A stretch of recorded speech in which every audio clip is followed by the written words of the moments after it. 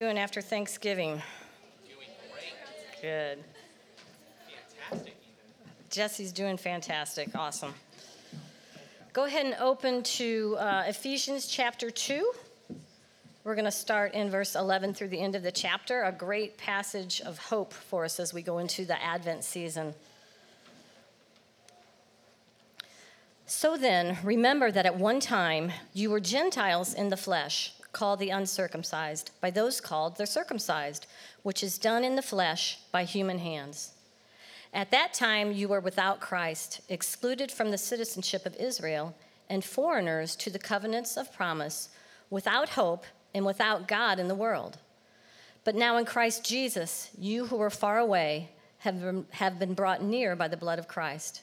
For he is our peace, who made both groups one and tore down the dividing wall of hostility. In his flesh, he made of no effect the law consisting of commands and expressed in regulations, so that he might create in himself one new man from the two, resulting in peace. He did this so he might reconcile both to God in one body through the cross by which he put the hostility to death. He came and proclaimed the good news of peace to you who were far away, and peace to those who were near. For through him we have both access in one spirit to the Father. So then you are no longer foreigners and strangers, but fellow citizens with the saints and members of God's household, built on the foundation of the apostles and prophets, with Christ Jesus himself as the cornerstone. In him the whole building, being put together, grows into a holy temple in the Lord. In him you are also being built together for God's dwelling in the Spirit. God's holy word. All right, thanks, Janet. Hey, before you get too comfortable, this is what I want you to do. I want you to take like 2 minutes, introduce yourself to somebody, and tell them what is the most underrated food on the Thanksgiving table at your house. What's the most underrated, all right? So what's underrated? Everybody get up, tell somebody that you don't know your name, and then have a quick fight about the most underrated food.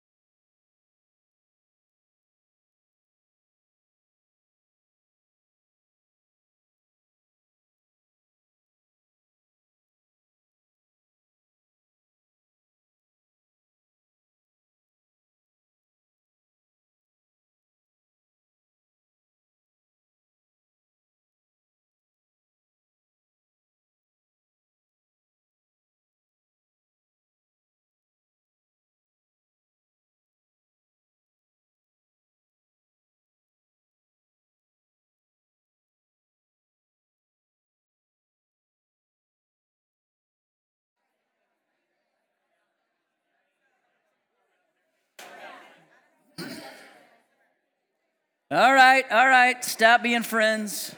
Make your way back. Is this on loud enough? Excellent. It's quiet up here.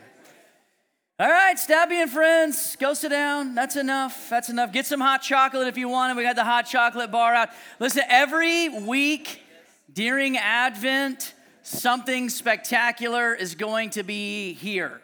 Besides just the people, which are already more than enough.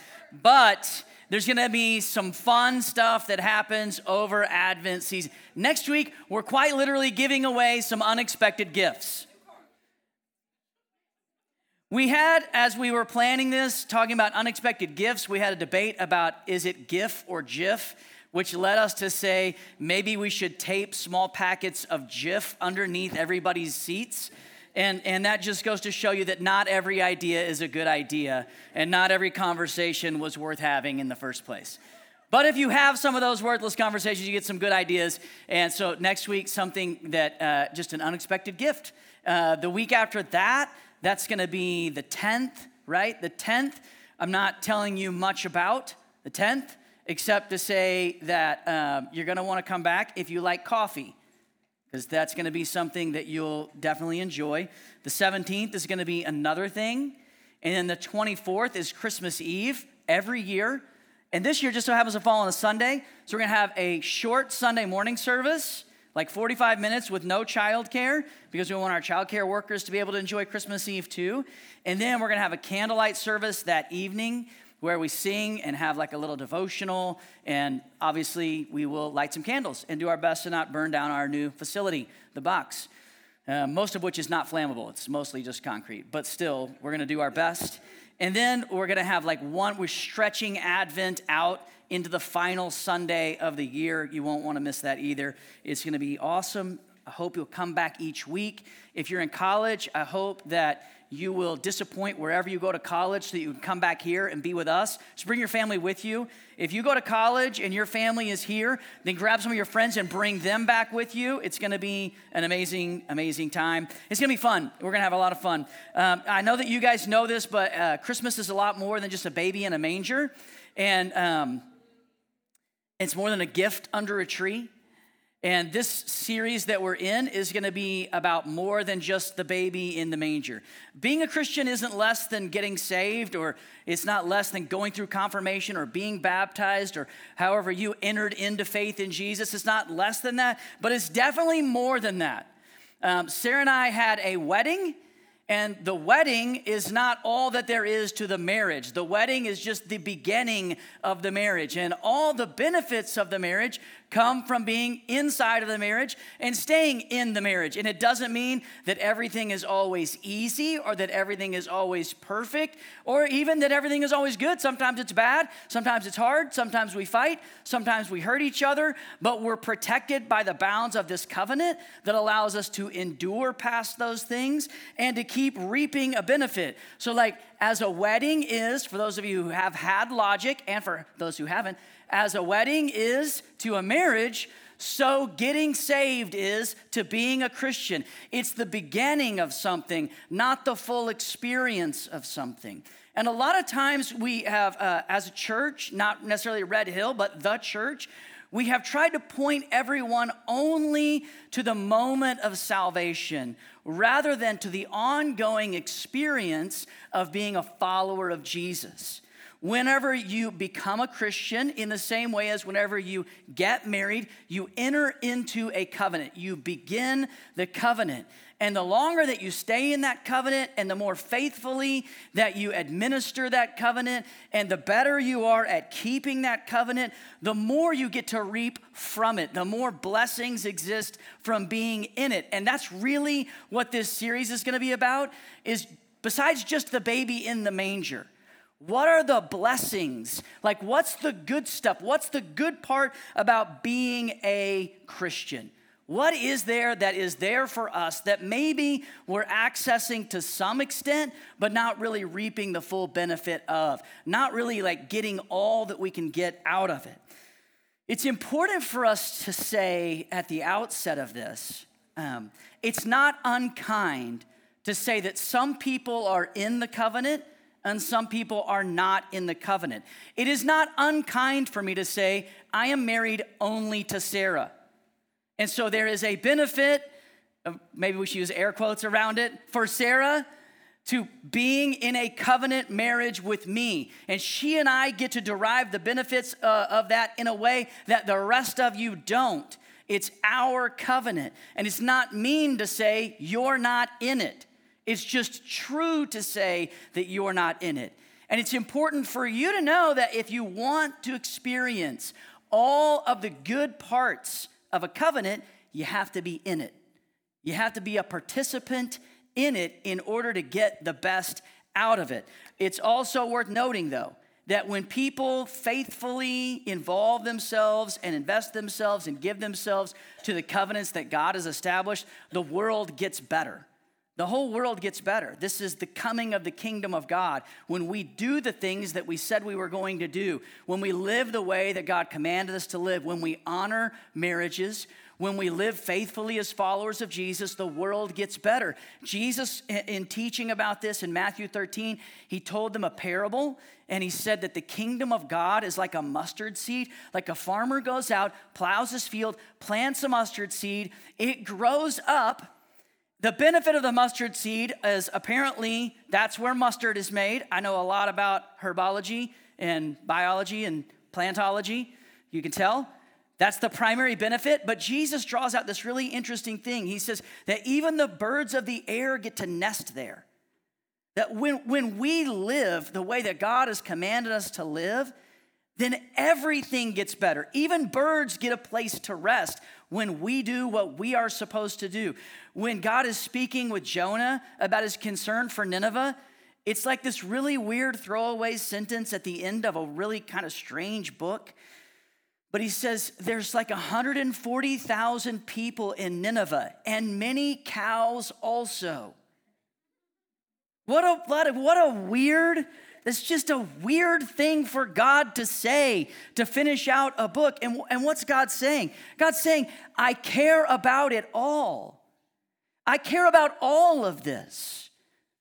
Like someday there's going to be new heavens and a new earth, and we'll inhabit it. We'll rule and reign with Jesus. All of this will not be destroyed, but changed into what it's supposed to be. And the experience of life in Christ is supposed to have an impact on everything and everybody. And there's supposed to be tremendous benefits for us, his people. We're supposed to be able to grab a hold of those things and experience them and enjoy them. And that's really what this is all about. We're going to get to explore some of the covenant blessings. When you think about covenant, I want you to think about a marriage, which is supposed to be exclusive, bound for life, and for people to enjoy. That's not always what it looks like, but it's one of the easiest ways for us to understand what a covenant is. It's a commitment that you make to God. He protects, he preserves. And when you enter into relationship with God, you are enjoying the covenant that Jesus established. At the end of this sermon, we'll take the Lord's Supper together. Jesus sat down with his disciples. This isn't the response moment. Some of you guys are like, this is the shortest sermon Raiden has ever preached. You can come up and take it if you want to. I don't care. I'm unbothered by movement and noise and children and adults and pretty much everything. I'm just unbothered, generally speaking. But Jesus, when he sat down with his disciples, he said, I'm creating a new covenant in my blood. I'm dying on the cross. I'm going to resurrect from death, and by shedding my blood, I'm starting something new. It's not, you don't get to God in the old way anymore. He's saying there's a new way to enter into relationship with God, and to enter into relationship with God means to enter into his covenant, to be loved by him, preserved by him, protected by him, forgiven by him, renewed by him, saved by him, and then someday taken to heaven by him. That's what it is to be inside of a covenant. So the first unexpected gift that we're going to open this morning is just a spiritual family, just having a spiritual family. And I want to look and work through, again, the text, and we'll kind of work through it in pieces. So Paul's writing to the church in Ephesus, and he says, so then remember that at one time you were Gentiles in the flesh, called the uncircumcised by those called the circumcised, which is done in the flesh by human hands. And at that time you were without Christ, excluded from the citizenship of Israel, and foreigners to the covenants of promise, and without hope and without God in the world. So he says, remember, you were. He's talking to people now who are part of the church, who are Christians. That's who he's talking to. And he's saying, don't forget that you used to not be that. Sometimes the language of the New Testament, even the New Testament, sometimes it's difficult to understand because we don't talk in terms of Jew and Gentile very often in our normal everyday language. And hopefully, we definitely don't talk, about circumcised and uncircumcised in our everyday language. But Paul is trying to emphasize something important. He says, remember, you were Gentiles, you were the uncircumcised, you were without Christ, you were excluded from Israeli citizenship, you were foreigners of the covenants of promise, you were foreigners, you were outsiders, you were excluded, you were without Christ, you weren't part of this family. What he's saying is you had nothing to do with God and God's people, and you had no access to get into it. You were quite literally an outsider. You weren't part of it. You were standing at the windows of the toy store looking at toys that you will never be able to afford and you will never get to enjoy. That he's trying to describe that the truth that at one time, all of us who were in Christ, at one time, we were completely cut off. We had no access to it. We had no enjoyment of it. We had no route to get it. We were not part of it. It was something altogether that had nothing to do with us. Don't forget, he says, you are without hope. Without hope is a terrible way to try to live life. It's a terrible way to try to live life. And honestly, I think without hope is probably the leading cause of suicide in the world. Because to be without hope means you have no reason to believe that anything will ever get better. That's what it means to be without hope. And those who are who have no part with God, those who are outside of his covenant, those who are not part of his family, those who are not his people, those who have not been saved, the Bible describes them as without hope. There's no reason to believe that it will get better. It's why one of our values is choose to hope. Because as long as you're still breathing, there's still hope. There's still good reason to believe it will get better. It will improve. Without hope, there's no reason to believe it's going to get better. And without God, there's no access. You're completely cut off. You have no route to get it, no opportunity to get it, no means to get it, no way to get it. You are desperate, confused, defeated, and alone. That's who you were. And Paul's trying to draw out and really clarify something that is exceedingly important. That's who you were. You're not supposed to live like that anymore. That's not who you are supposed to be anymore. You don't have to experience life like that anymore. That's not your lot. That's not your story. And he says in verse 13, but now, which is always good. When you read like something terrible in the Bible, when you're experiencing something terrible and somebody goes, but now, and you're like, okay, it's gonna get better. And sometimes it gets worse, but now it's even worse. My dad jokes, he says, everybody is familiar with Murphy's Law, which says that if anything can get worse, it will get worse. But my dad says nobody knows O'Malley's Law, which says that Murphy was an optimist. This is like doubling down or something on how bad things can possibly get. But that's not the story here. It says, but now. In verse 13, but now in Christ Jesus, you who were far away have been brought near by the blood of Christ. For he's our peace who made both groups one and tore down the dividing wall of hostility. In his flesh, he made of no effect the law consisting of commands and expressed in regulations so that he might create in himself one new man from the two, resulting in peace. He did this so that he might reconcile both to God in one body through the cross, by which he put the hostility to death. He came and proclaimed the good news of peace to you who were far away and peace to those who were near. For through him, we both have access in one spirit to the Father. Some of you guys fell asleep in that little section, but I hope that you don't miss this. Everything changes when you're in Christ. Everything is different when you're in Christ. We did a whole series on this, some of which might be in our podcast. We're trying to figure out how to podcast. We're not very good at it yet. Getting a little bit better. If you're good at podcasting, come see me and you can take over our podcast. It'd be great. I'd love it. The key is being in Christ. That's the key.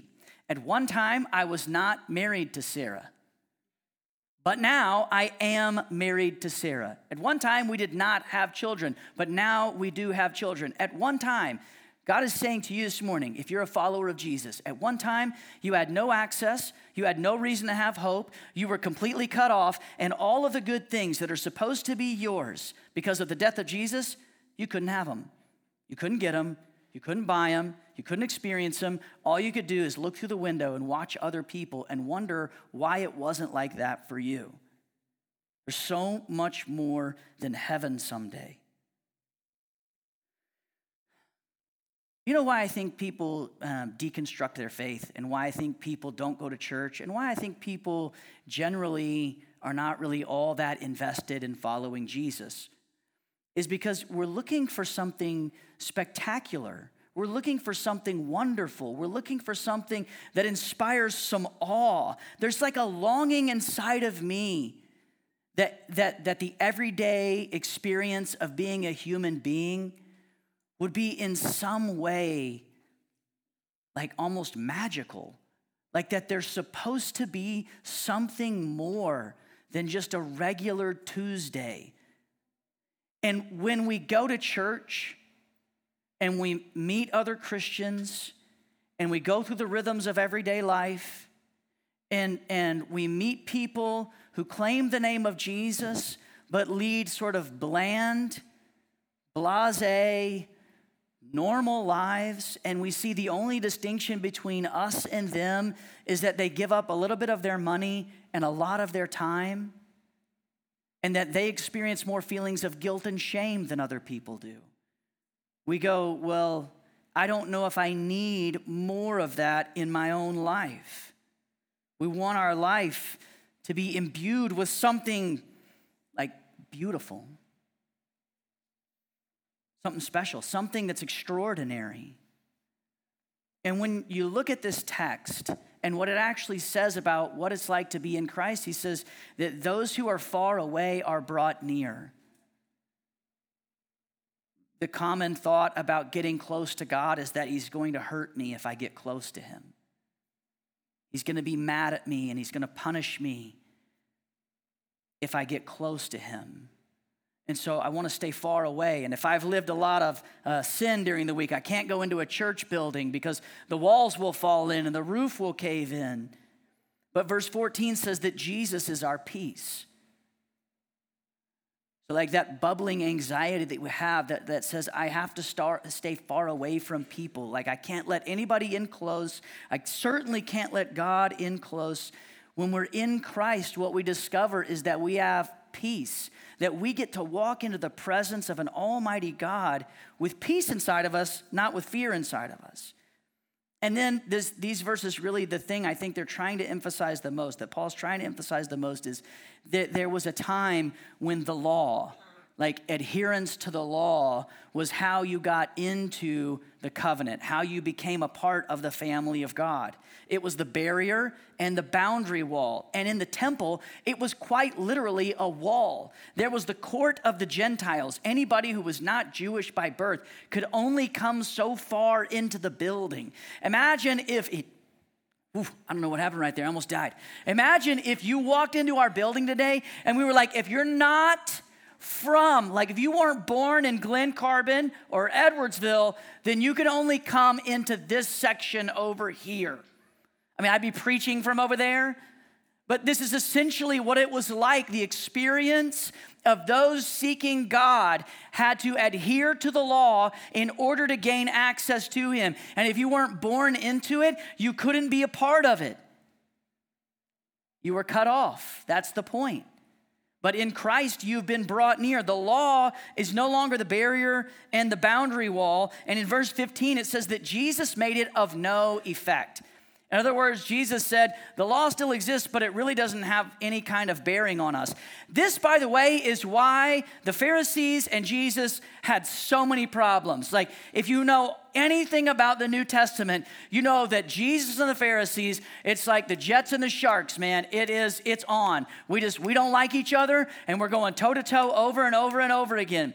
It's because there's the Torah, which is the Old Testament law, and then there's what's called the Mishnah. So the Torah was like the boundary wall. And the Pharisees, they said this. They said, it's not enough to know where the boundary is. We don't want to get close to the boundary. We're afraid of breaking the law, so we're going to operate out of fear as we think about God. We're going to operate out of fear, and we're going to create the Mishnah. So they created, God said, here's the boundary wall. And the Pharisees were like, let's put a hedge of protection around the boundary wall. And that's the Mishnah. So if the Torah was set, the Torah said, don't work on the Sabbath. The Mishnah said, you can only take so many steps on the Sabbath. You can only carry so many pounds on the Sabbath, which is why when Jesus and his disciples are walking through a field and his disciples are like, we're hungry, let's have some natural popcorn, and they start plucking the heads of grain off of the flowers or weeds or whatever's growing. Again, I know a lot about plants and plant life. The Pharisees are asking, why are your disciples breaking the law? They weren't talking about the Torah, which God made. They were talking about the Mishnah, which man made. In the world that we live in today, we still experience this when people will try to thrust upon you the expectations of holiness that exist inside of their own head and heart.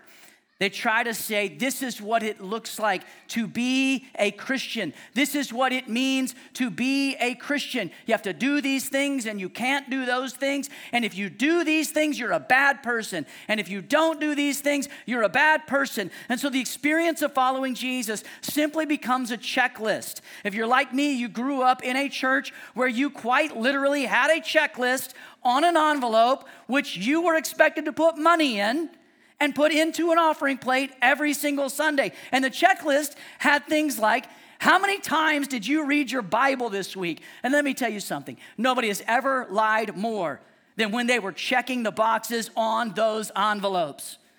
Because you're like, oh man, I got to do this. Like, one verse, close Bible. One verse, close Bible. One verse, close Bible. One verse, close Bible. 7 times. I read my Bible 7 times this week. Did you invite anyone to church? Y'all want to come to church? We're already at church. Yes, I invited some people to church.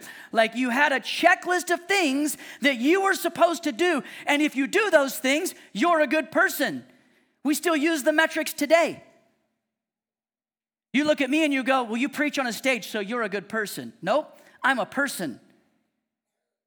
You're a passionate communicator, and you can take the Bible and make it more understandable. So you're a good Christian. No, there's not a varsity and a junior varsity to this thing. This is what Jesus is saying. Adherence to those rules is not what brings you into favor with God. It's not what brings you into the covenant. It's not what makes you part of it. That's not how you're brought in. The law is no longer the barrier, meaning keep it or don't keep it, but if you keep it, you get in. You don't keep it, you're kicked out. It's also no longer the boundary, the thing that preserves and protects God's people and differentiates them from the rest of the world. That's not what it is anymore. These verses are also trying to tell us something important about what Jesus did for us. He took the shame and the sin and the guilt and the punishment. He took God's anger about it, all my sin, all my shame, all my guilt, all of God's anger about all of those things, all the punishment that I deserved, it was put on Jesus when he went to the cross. And when Jesus died, he put to death all of those things. Those things in the eyes of God are dead for me. They don't live anymore. All of it was poured out on him. And when Jesus came up out of the grave, the only thing he took with him was me. All of that is left behind. It has no sway and no power over me any longer. Verse 16 sums it up really well when it says, he put hostility to death. Have you ever been around a hostile person? I have this running joke that I like to tell. I have some friends who are charismatic and they speak in tongues. If you speak in tongues, that's fine. I don't care. It doesn't bother me. If you do it here, you have to do it in an orderly way, and I'd love for you to talk to me about that. If you blurt something out in tongues, I'm probably going to say something awkward and get a laugh, and I don't mean it critically. It's just when I get nervous, I start telling jokes. But my friends who speak in tongues are like, you should speak in tongues. And I'm like, I don't like what I say in English. So I've been praying that God would allow me to have, instead of the gift of tongues, the gift of drums, where I could just sit down and be able to play the drums. I think he could do that if he wanted to, and I'm far more comfortable and excited about that prospect than speaking a language I don't know what I'm saying. And so I tell this, it's just a joke. It's just a funny thing to say. But I was with someone, I was going to preach at a church. I was talking to the worship team beforehand, and I'm running this little joke, like I want the gift of drums. And this young lady who's leading worship and clearly like going to be a good friend of mine, she's like, haven't you ever heard of practicing? That's what you call hostility. Right? Some of you are like, listen, I just got back from Thanksgiving. I was with extended family, and I'm very familiar with hostility, okay? Like, I can clearly remember hostility, the experience of hostility. Haven't you ever heard of practicing? I was like, oh, you're on Team Try Hard. I'm on Team Miracle. You're looking for what you can do. I'm looking for what God can do. You want to do this? I can do this all day. I preach for a living, girl. I'd love to say I didn't really say that, but I really did say that. I was like, I'm going to take this joke all the way to the limits of being a joke. It's just a joke. But we know what hostility feels like. Why is it that we think that's how God feels about us? That he feels this resentful anger that we are not yet what we are supposed to be. It's because we think it's about our adherence to the law, whatever the law looks like in your world. It's about our ability to execute the covenant. It's about our ability to be good. It's about our ability to be faithful. It's about our ability to do the right thing all the time. And we beat ourselves up when we don't. And we should feel convicted, and we should repent when we sin. But we should also know that God's disposition towards us is peace, not hostility. His perspective about me is, I want you as close to me as possible, no matter what you've done. I want you brought near. I'm not angry at you. I want you brought close. That's really good news. He put hostility to death, and Jesus preaches to them, and Jesus preaches to us. This one consistent message. I don't care if you're far away. I don't care if you feel like you're really close. There's peace for you in the presence of God. I'm your peace. When you're in Christ, you're okay in the presence of God.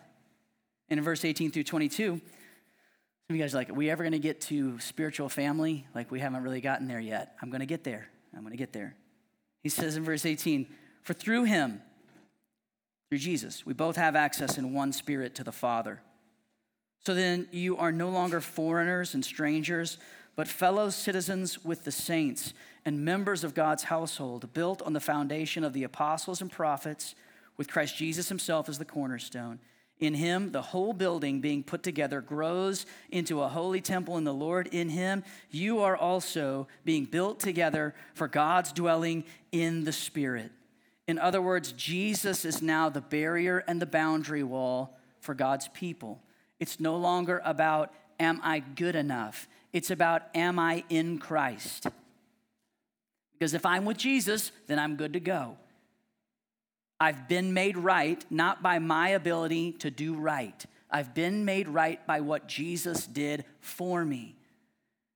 I stay right with God, not because I am good, but because I am in Christ, which means over and over and over and over and over again, I get to come back to him and freely and fully repent of sin and experience forgiveness.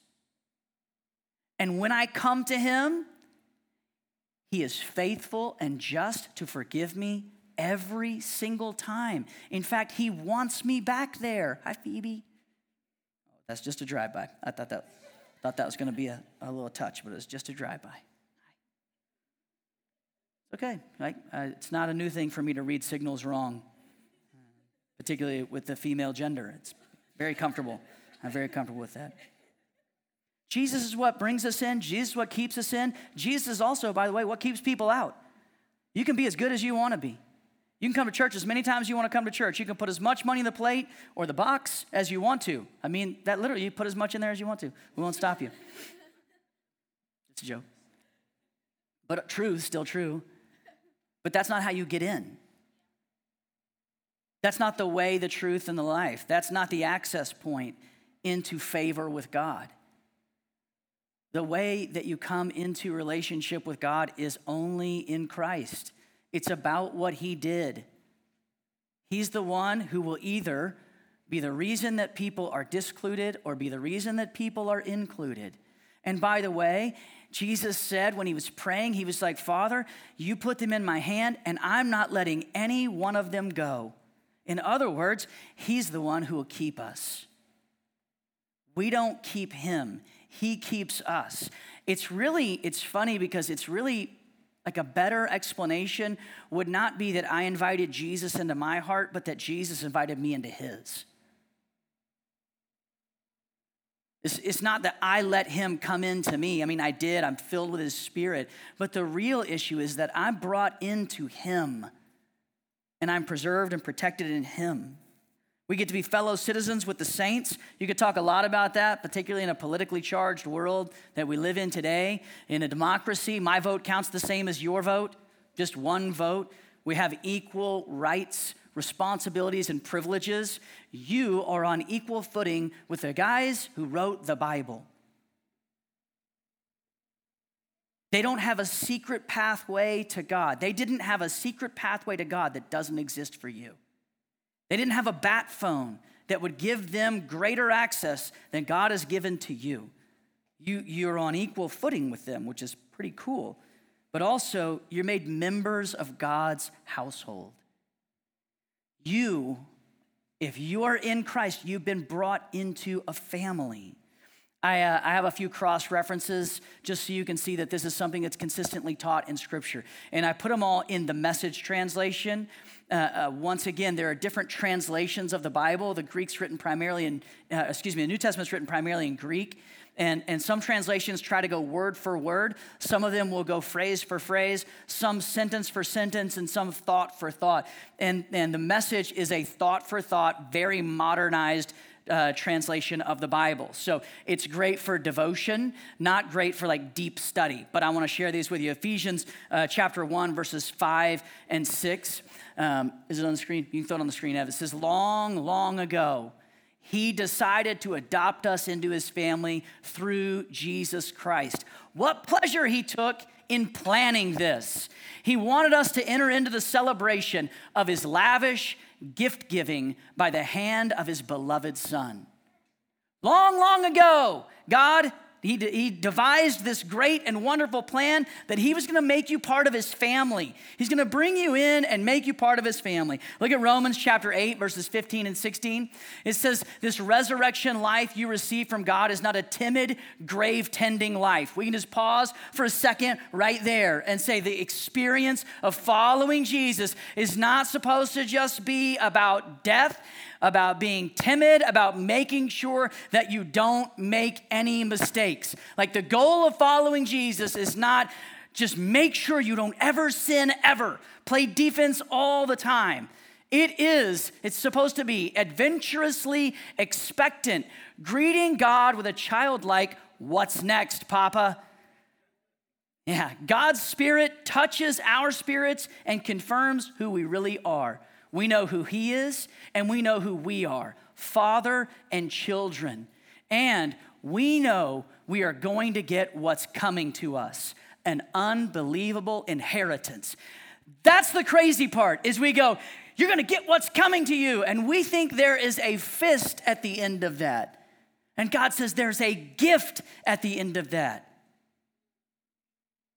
it's a little uncomfortable for us to be like, like one of the more uncomfortable experiences is if you're in a group and somebody starts praying to God and they say, Daddy. Daddy God makes me a little bit uncomfortable. But then when we look at, let's look at Matthew 6:9. Evan, can we jump ahead just a little bit to Matthew 6:9? Because Jesus gives us some instructions about how we're supposed to pray. Can you jump to that one?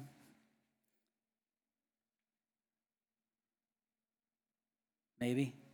We don't have that one? Okay, there it is. Matthew 6 is Matthew 6, I think it's 7 through 9 is actually what we have. He says, this is Jesus talking. He says, don't fall for that nonsense. No, go back one, sorry. The world is full of so-called prayer warriors who are prayer ignorant. They're full of formulas and programs and advice, peddling techniques for getting what you want from God. And Jesus, paraphrased, says, don't fall for that nonsense. This is your Father you're dealing with, and he knows better than you what you need. With a God like this loving you, you can pray very simply like this. Our Father in heaven, reveal who you are. Set the world right. Do what's best as above, so below. Do what's best as above, so below. As it is in heaven, let it be here on earth. This is revolutionary language. The Hebrew text, the Hebrew language has no vowels. When you write Hebrew, there are not letters for vowels. You see points and dashes up above and below the letters. It's called vowel pointing.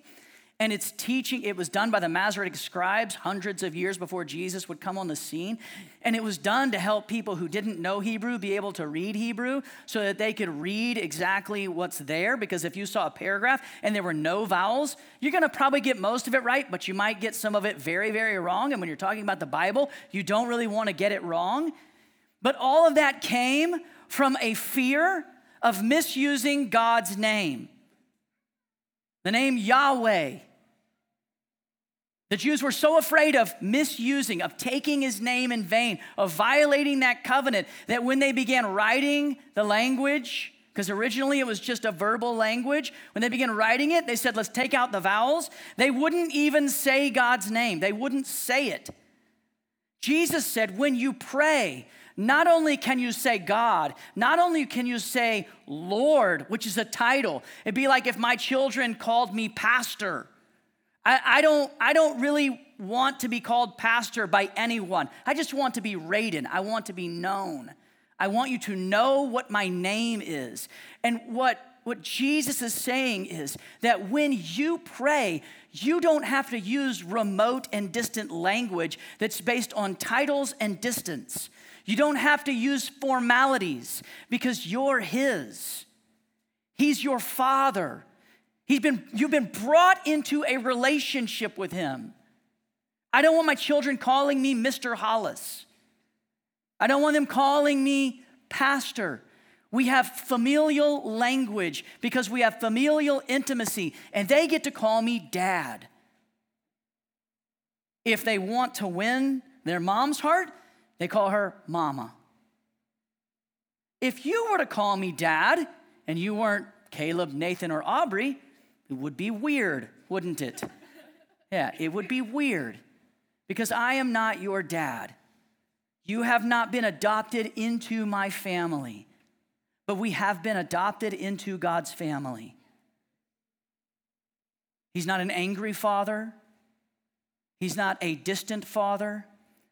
He's not an abusive father. He's not an alcoholic father. He's not a father who will betray you, leave you, or abandon you. He is quite literally your Abba, that your spirit cries out. In 1 John chapter 3, it says, look at how greatly God's loved us, how lavishly he's poured out his love on us, that we would be called his children. That's what we are, which means, of course, that we've been brought into a family, which means, of course, that in a spiritual sense, we're brothers and sisters. This is a gift that God has given to us, a family. If that's a gift that God has given to us, then let me tell you something. That Grinch that is the devil definitely wants to take it away. And his primary strategy to target you is isolation. That's the problem. Isolation is one of the preeminent, one of the most potent problems that exists in the world ever. His strategy is to separate us, to divide us, and then to devour us. How does he do it? I'm just going to give you a few of the ways that I think that we isolate.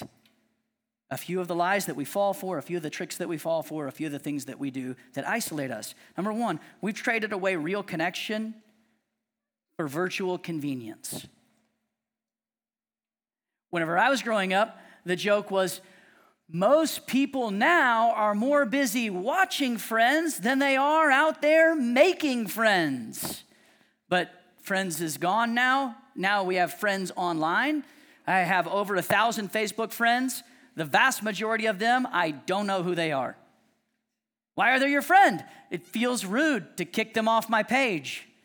They came for the show, I guess. I don't know. Whatever. I'm not sure. But we spend most of our time in a world of virtual convenience rather than the real world of friendship building and relationship building.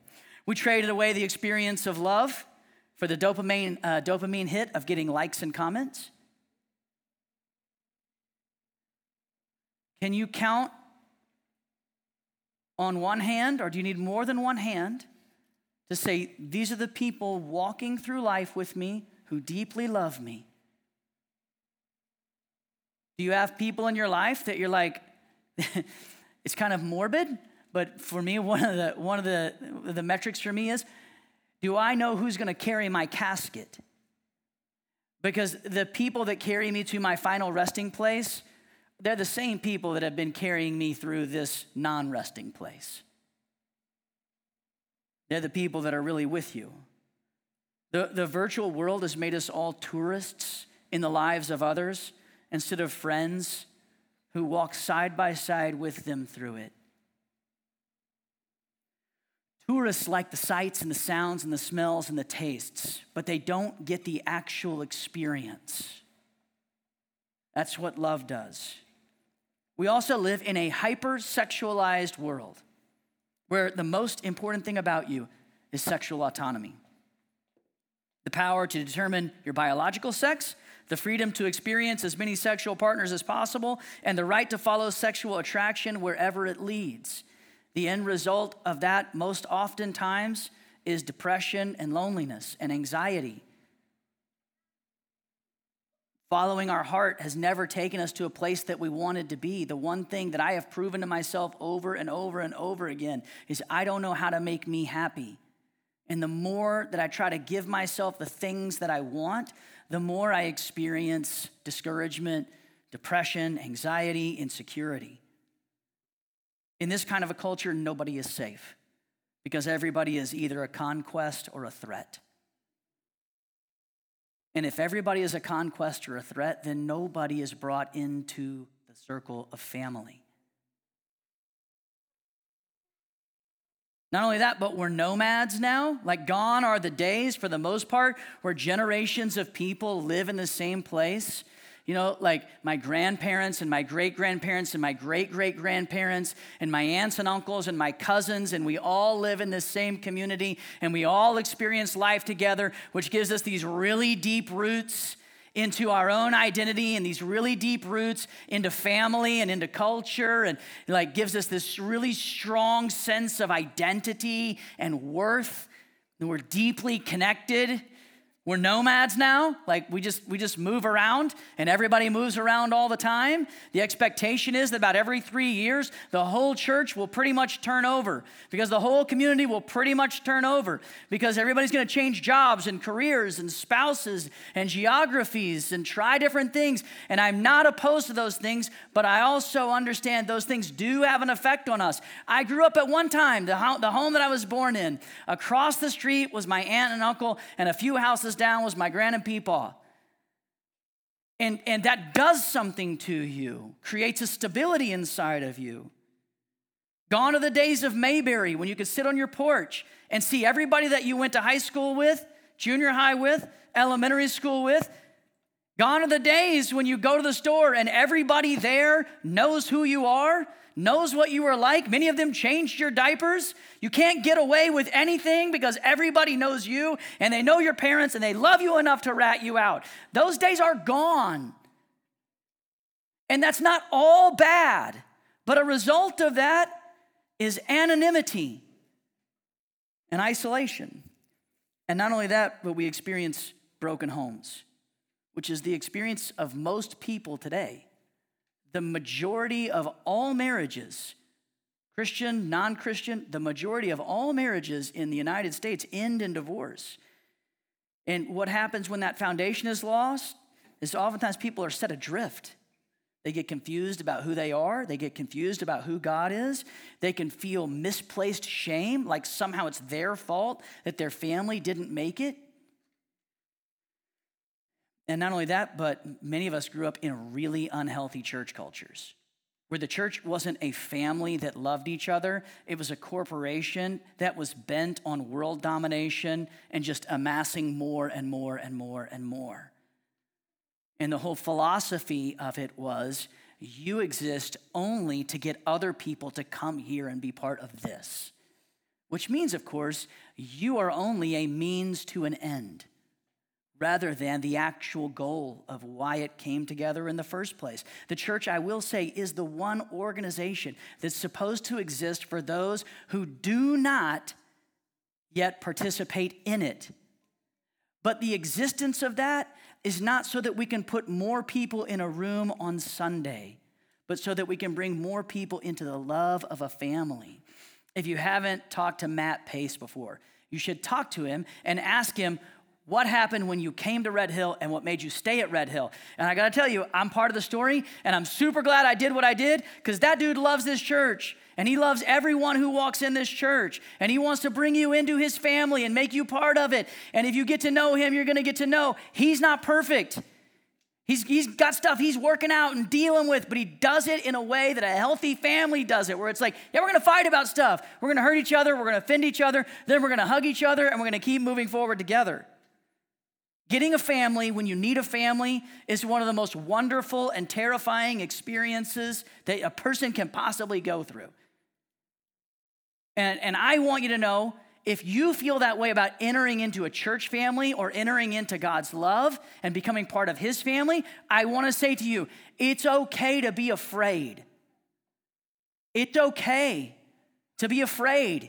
If you've been smacked around by the world, smacked around by the church, smacked around by life, it's okay for you to be afraid. It's okay for you to be hesitant. It's okay for you to be anxious and nervous. It's okay for you to think there's no possible way that that is real.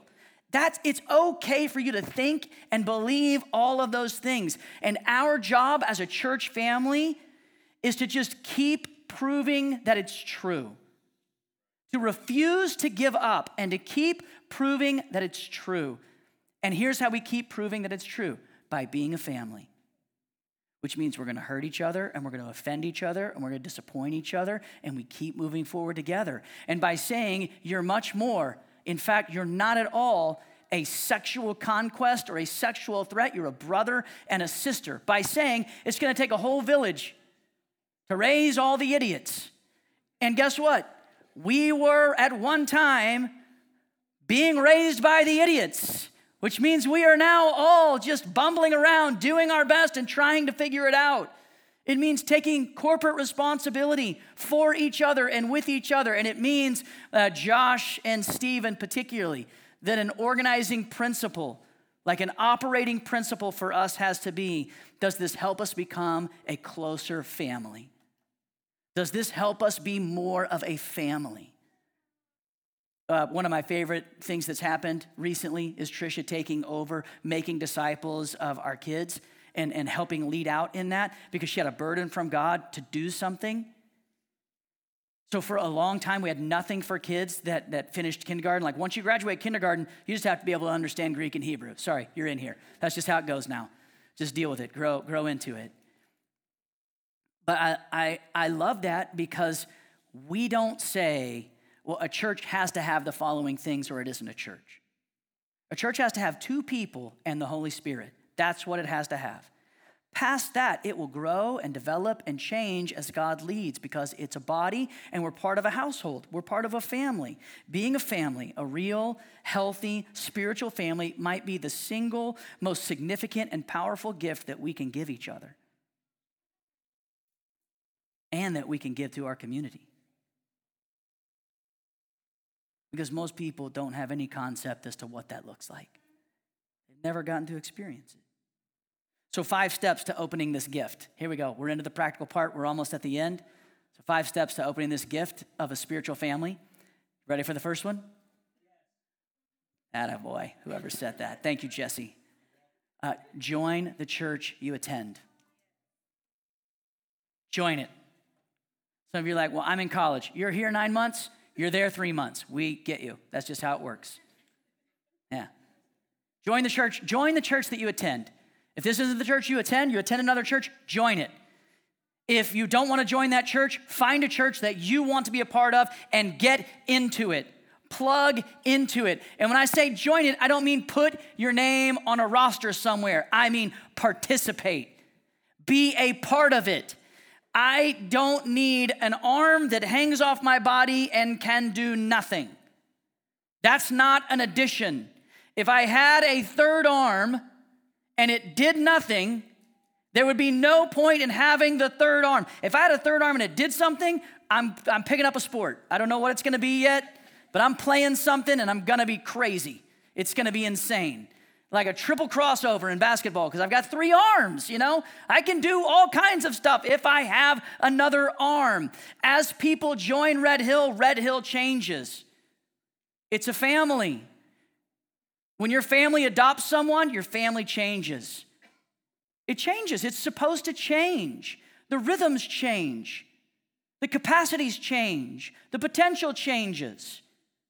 So join the church that you attend. Second thing is this. Find friends in a gospel community. Some of you are like, this is really pretty basic stuff. Yeah, that's how it works, guys. That's how life is transformed in all ways. By simple things that you do with consistency. That's how life changes. That's how the world changes. Find friends in a gospel community. You know why? Because life's going to happen. Something's going to happen. And when something happens, you're going to go talk to your friends about it. And the people that are your friends are then going to set the course of the next leg of your life's journey. Because they're going to advise you. They're going to counsel you as to how to deal with it. Find some friends in a gospel community. Number 3, build margin into your life. You're not busy. You're limited. You're not busy. You're limited. And every one of us is limited. And we all do what we want to do. Your schedule fills up with the things that you want to do. Margin will not magically appear for you ever. If you're waiting for the day when it gets easier, it's the day that you die. Other than that, there will always be a distraction. There will always be something else that you can do. Build margin into your life. The 4th thing is make space at your table.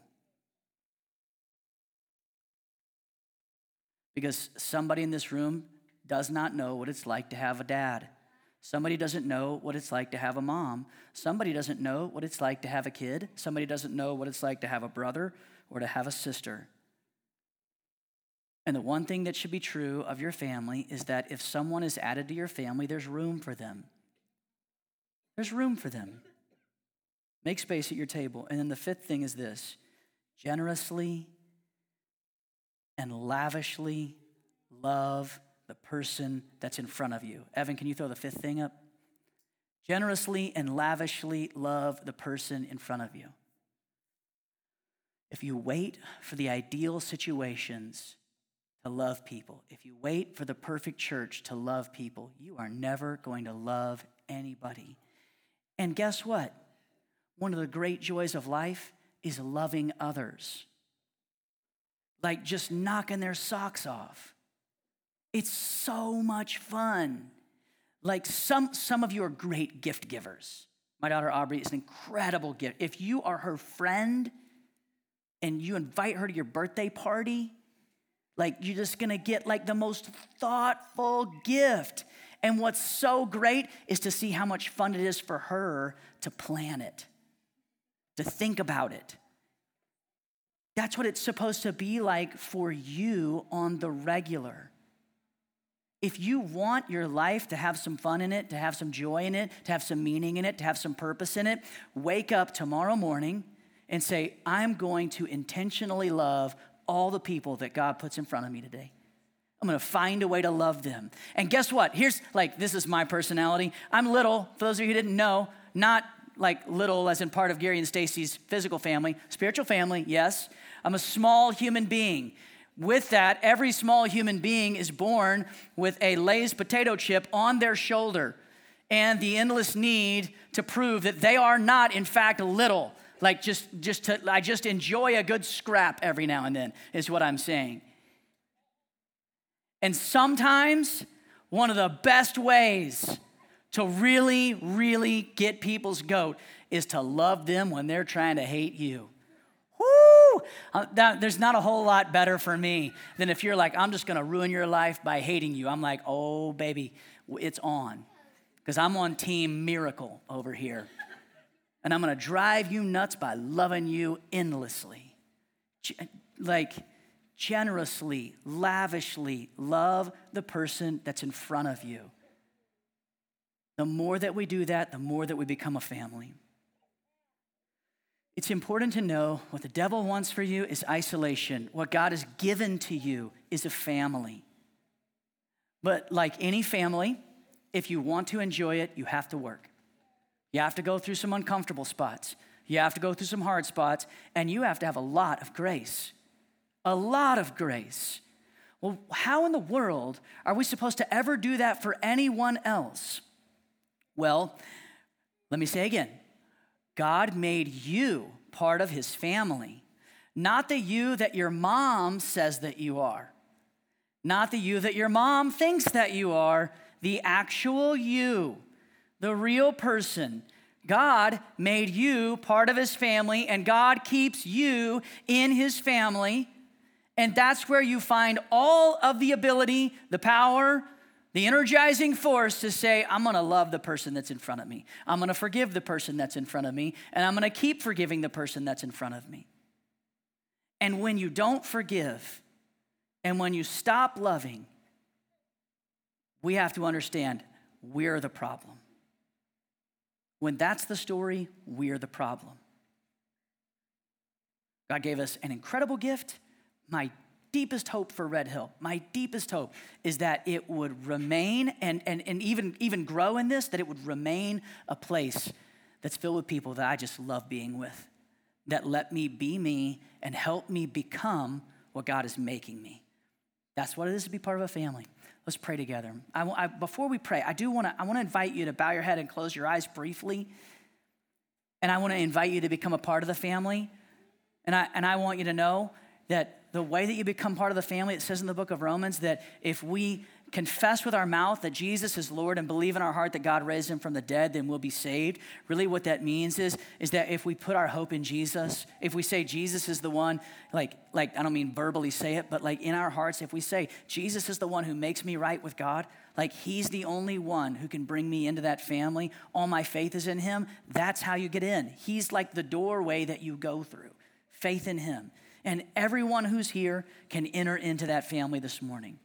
I'm going to be available for a little bit over here on the side with the tables to talk to. If you want to come into that family, I'd love to talk to you. I'd love to pray with you. Some of you who are here this morning have experienced deep family trauma. Some of you even just this week experienced deep family trauma. And if you want to pray about it or talk about it, I'll be available for you both after the service and just in perpetuity as your pastor.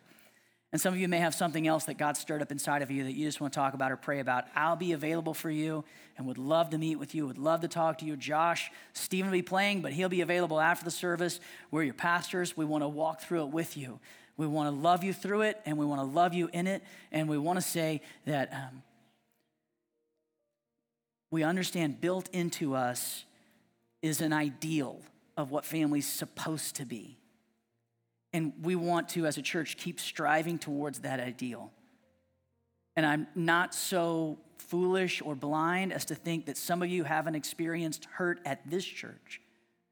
And if you tell me about it, I want to do what I can to repent, to ask for forgiveness, and try to make that right too. In other words, you don't have to be afraid because you're part of a family. And those of you who aren't yet part, you're invited in. We'd love to have you. Let me pray for us. And then when you're ready, you can come to the Lord's table, take the bread, dip it in the juice. Those of you who are followers of Jesus are invited to do that. God, thanks for giving us Jesus. Thanks for bringing us close. Thanks for taking away all the hostility, making it have no effect, that there's no hostility towards us when we put our faith in Jesus, when we keep walking forward towards you. We don't have to be afraid. What a gift. Help us to enjoy it, and help us as a church, help us to become a real family. We pray it in Jesus' name, amen. When you're ready, you can come to the table.